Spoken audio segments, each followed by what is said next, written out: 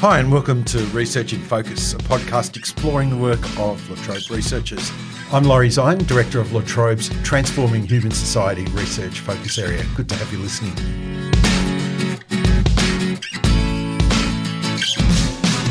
We're going to climb a few mountains now. The Himalayan mountain range sits on the border of India and China, the world's two most populated nations, and it also travels through Pakistan, Nepal and Bhutan.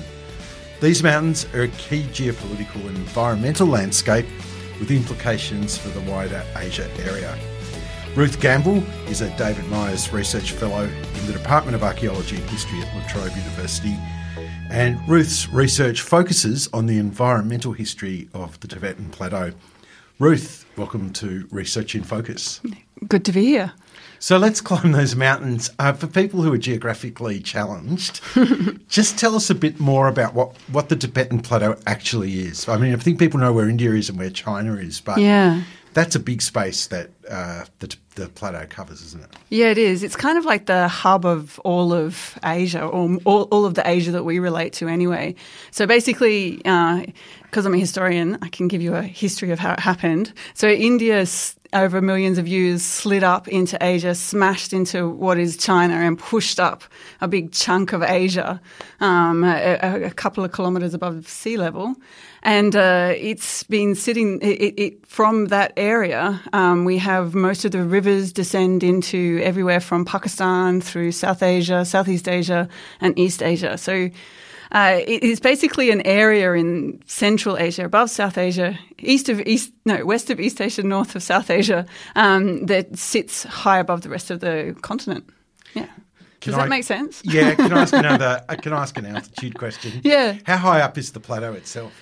It kind of it changes. So I have this image in my head of it looking a bit like your hand, like a knuckle. So on the eastern side of the plateau, it's a bit lower, and it's between about 3,000 and 3,500 metres. That's the low bit. And then as you go up towards western Tibet, up in towards the area where it joins with Pakistan, the plateau becomes part of Pakistan. It gets up to about 4,500 to 5,000 metres. It goes up further. And then that descent... Twice the height of Mount Kosciuszko. Yeah, Kosciuszko is a joke. Not if you have to walk up it, but that's another story.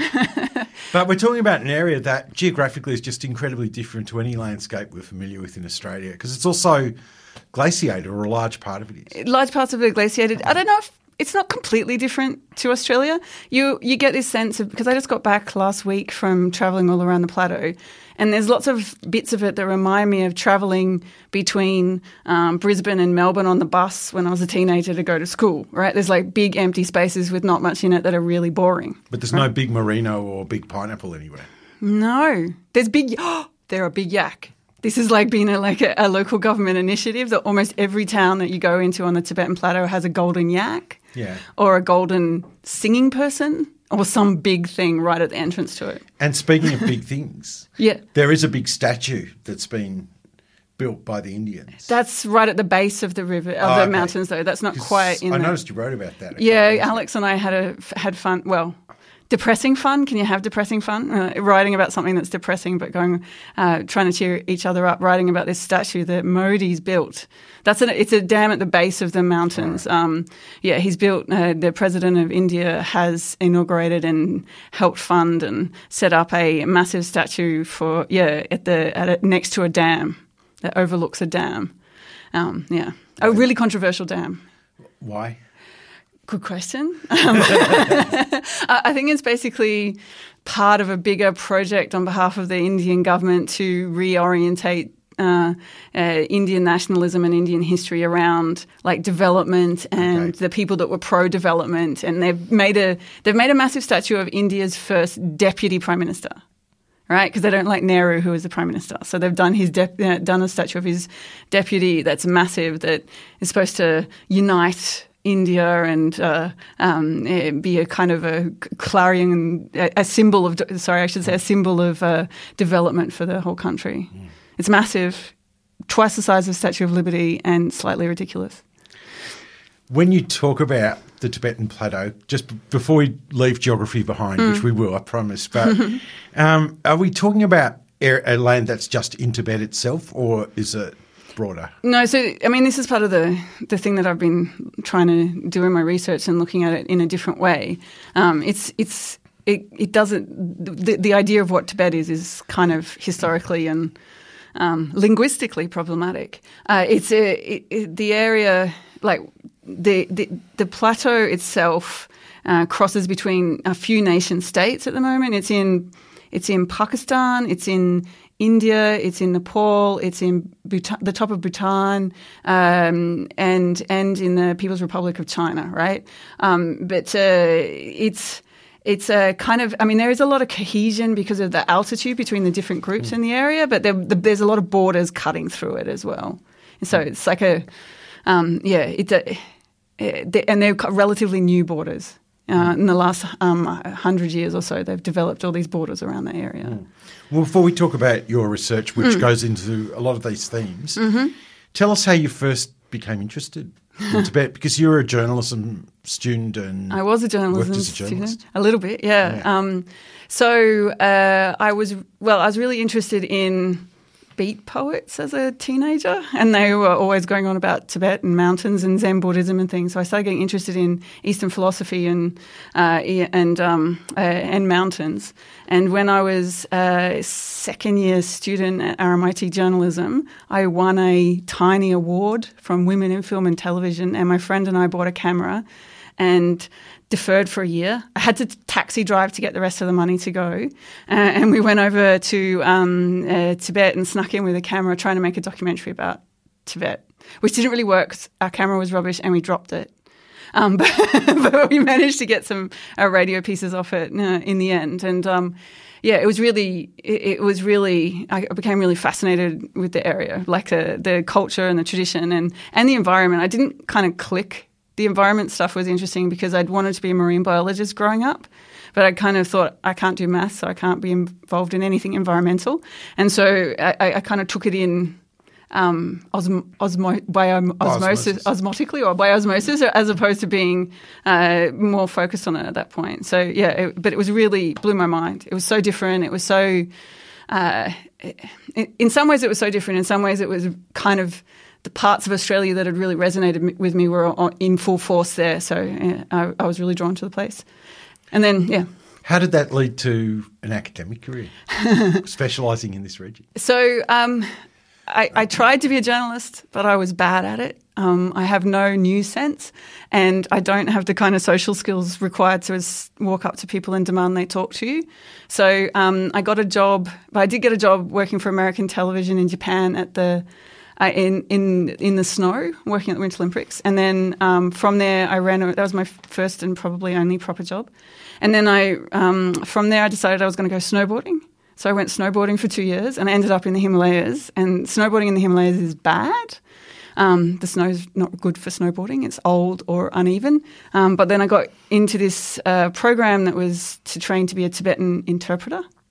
Right? So I lived in the Himalayas for 2.5 years working. All right, so you skipped something, Ruth. Yeah. How did you learn the language? So I went there to learn the language and become an interpreter. So I got into this program, went to live in the Himalayas, tried to go snowboarding there, it didn't work. So I learned the language in a translation program that was set up by meditation centers so that you would learn how to be a translator for monks. Does that make sense? Yeah. It makes sense, but it sounds like a huge undertaking. Yeah, it was pretty big. Did you speak any other foreign languages at the time? No. I grew up in Queensland. We didn't have I spoke Queenslandish. There was no chance to learn any other languages when I was growing up. And, so I thought, I didn't know, I was a bad journalist. I had to do something. So I decided to become an interpreter and worked really hard trying to learn the language in a few years. What kind of fluency did you have? Do I have or did I have? Did you have? Did I have? When I started, I knew nothing. By the end of a few years of like Tibetan studies boot camp, I could interpret for monks. And then I worked as an interpreter in Adelaide while doing another degree in Asian studies. So you really became immersed after your first visit there. And it was slowly, it kind of transformative. in some ways it was transformative. It kind of grew on me as well. And it was, I think there was this weird combination of getting really into snowboarding. So I was really into mountains. Like I went snowboarding in Europe and New Zealand and Japan and all these places. So it was kind of a mountain thing as well as a cultural thing. The two things came together. Yeah. And then I got into languages as well, which is, I loved doing languages. I had no background, honestly, no cultural appreciation of languages because I'm Australian. But but then I got really into it, and that was a big part of it as well for me. Yeah.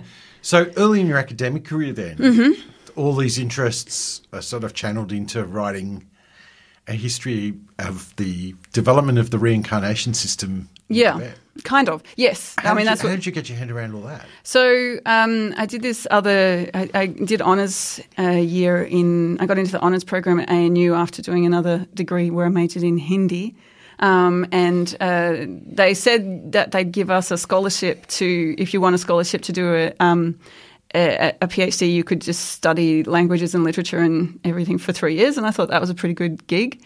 And then I got into the project that I was working on was looking at all the collected writings of a person who was the first person recognized as a child as a reincarnate guru.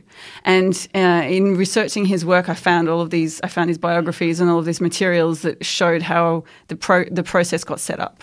And so I used that to write a book. But then my major discovery was that this was really linked to the region's sacred geography. So I got really into studying sacred geography and learning about all the different mountains and rivers and everything in the region and how people understood them. And then from that, I got interested in environmental history. Yeah. It's a pretty interesting pathway. It's not an normal. Academic career, isn't it? Yeah, there's no through line. So in terms of the work you do now, there's a focus on the environmental issues that this region faces. Yeah. And I've read in your work that although there's a lot of political scuffles in the area, that the environmental challenges are perhaps even more overwhelming. They're massive. They're hard to get your head around. The Tibetans have an expression, "Sem mi kyap." My mind doesn't cover it. And that's what I keep thinking with this. I can't get my head around what's going on in this area. Yeah, it's and it's interesting having that shift between looking at the place in terms of its sacred geography, so like from inside, and then learning science more. I've been trying to teach myself science and had some nice people help me, and then starting to look at it from a more external perspective of what's going on and trying to come at the problem from both those angles. And it's almost as if the environmental problems more recently, because my original work was looking at hundreds of years ago and how things developed, but the environmental problems and changes that are occurring in the Himalaya now are happening so fast, and they have such massive implications that it's almost like a vortex that keeps dragging you in, that even if you want to look at other things, this is so pressing. Is it development, population, climate change? Tick, tick, tick, all of the above. And development, population, climate change, but also competing interests. There's a big it's a really big source because it's the head of all of these rivers. That anything that happens there has implications not just for the Tibetan Plateau, but for half the world's population that lives in the greater Himalayan watershed. Yeah. What are the political challenges in dealing with these issues? Political challenges. Yeah. Well, I was saying that place kind of like rose up when the two continents smashed into itself, right? So then it was kind of a space between. Like you said, people don't get the idea that it's a space between China and India. So it's hard to live there, and the way that people lived there was really fluid in order to be able to respond to the circumstances of the environment there. But then in the last 100 years, what you've had is different with the solidification of nation states, as like people the boundaries pretty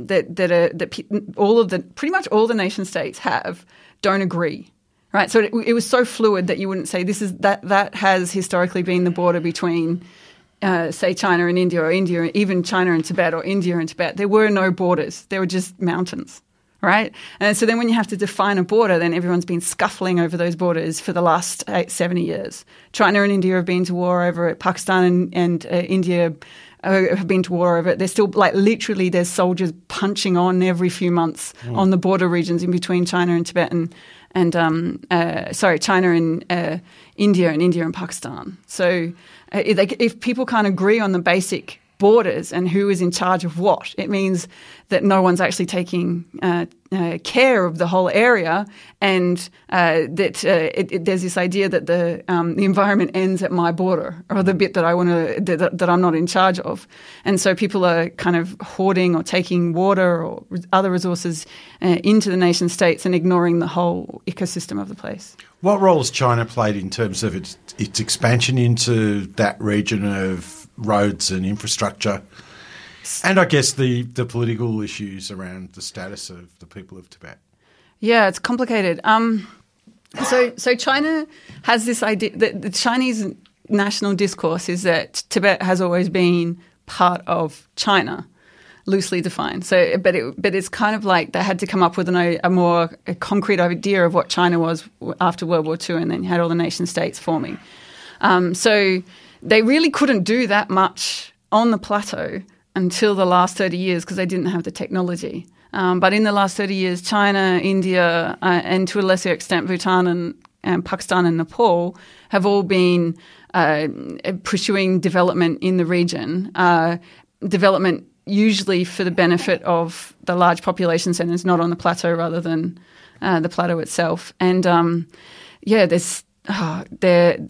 it's kind of both extractive. There's like all these extractive industries like hydropower and mining, and even like cultural extraction. Like there's a massive tourism industry on both sides of the border because both lowland Chinese and lowland Indians have this idea of going somewhere. They can go somewhere exotic and still be within their own country.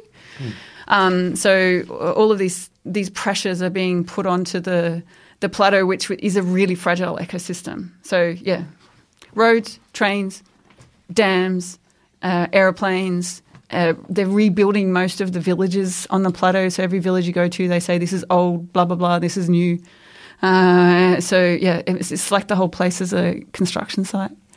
What difference can research make to the way these problems are addressed and the kind of outcomes for the people who live there that might make their own futures a bit more sustainable? I'm not sure, but it's worth a try because there's not a lot else happening. I think, like, what I can see, my job is trying to put the stories together. So what I'm looking at is like dealing with both sides of the border, trying to look at it in terms of its ecological systems, and as opposed to the nation states and how they're integrated, and kind of pointing out that trying to tell a story about an ecosystem as opposed to a nation state. All right, so and a massive ecosystem at that. And I think that hopefully that even getting that idea out there, that we can start thinking of these places as a more holistically and try and respond to them in that way, because that's the way that they function, may be helpful. And I guess that's something that you can do, that the humanities, environmental humanities should do, is to try and tell these stories in a different way, so the way that they're usually told politically. Do you think Australians could be more engaged with it as a region? The Himalaya? Yeah. I think they're going to have to be. We're basically a small, like population-wise, we're a small nation at the edge of this massive ecosystem. We're talking about like a river system that's half the world's population right on our doorstep.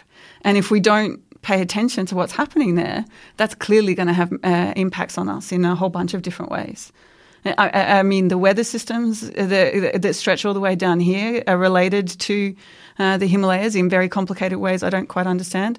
And there's also like large population movements between the two different spaces. So there's a lot of migrants to Australia come from that region, and Australians spend a lot of time and increasing amount of business with the basin. So, most of our products in our houses were built or were constructed using water from the Himalayas. So we have to be. It's not something that the world can say, this is a region that doesn't affect me. No. I mean, this is a weird thing too, because it's like switching the way you think about things from a political or a political focus to an environmental focus. Then this region ceases to be a periphery and becomes a centre. Yeah. What's the academic global community like when it comes to Tibet and the sort of themes that you're looking at? I know you've spent time studying in Munich. Yeah. And Yale. So a lot of people are interested in this. Yeah, they are. And it seems like very interdisciplinary work. It's very interdisciplinary, and I actually have to deal with multiple languages and everything, which makes my brain hurt. I mean, there's so many multiplicities to it that it can get really complicated. But the responses I've had, and also I work with people in China and India as well. The responses I've had are really positive and kind of like, oh, well, I'm glad you're doing it because I don't want to, or I'm glad you're doing it because I can't. And so I've gotten a lot of support from different areas and a lot of invitations and things like that. I have invitations and things to contribute to things because it's hard to do it, so not many people are doing it. Yeah. I just want you to think about that first time you went there again and think about the fact you were saying you were just there recently. Yeah. Is it different now going back there from when you first visited? Yeah. Sorry, that was a depressing sigh. It's different, and I don't want to be it's complicated, right? So it's different. Some things are better. Right. So I think that there's a tendency when you go places and you see such profound environmental change to be depressed by just the environmental change and not think about the people who live there and the way that their lives improve. Like I have one of my best mates is a woman who grew up near the border between the present border between China and Tibet. And I still remember one time she's like, next time you come back from Australia, can you bring me a hand blender? Zzz, yeah. Mm-hmm. And I was like, why? And she goes, oh, it means I can sleep in an extra half an hour. And it just because she'd been making the tea, the breakfast tea, the Tibetans drink butter tea, and she'd been pressing it by hand, and it took her half an hour. And by me bringing this electrical thing in, she got to sleep in half an hour. Right? So there's like these little things that you can see, and particularly I'd say for women, that there's lots of little things that are improving their lives in profound ways.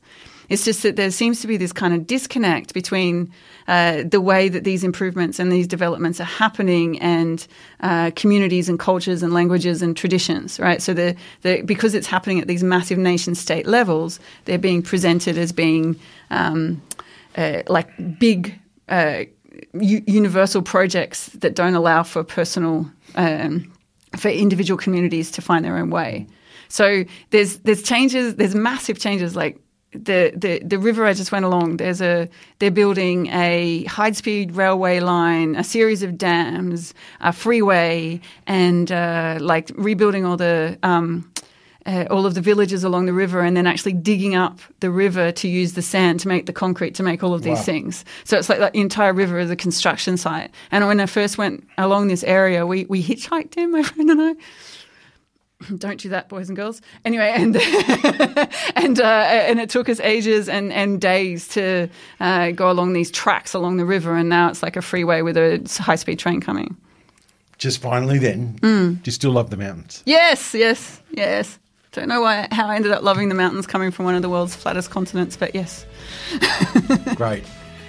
Ruth Gamble, it's been fantastic talking to you. Good luck with everything in the future and for all your future visits, of course, to that particular region.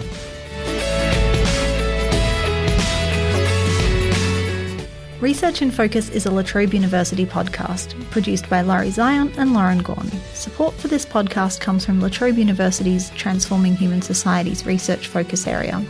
This podcast is edited by Max Robbins and Margaret Purdom and hosted by Upstart. Our music is Bright Future by Silent Partner.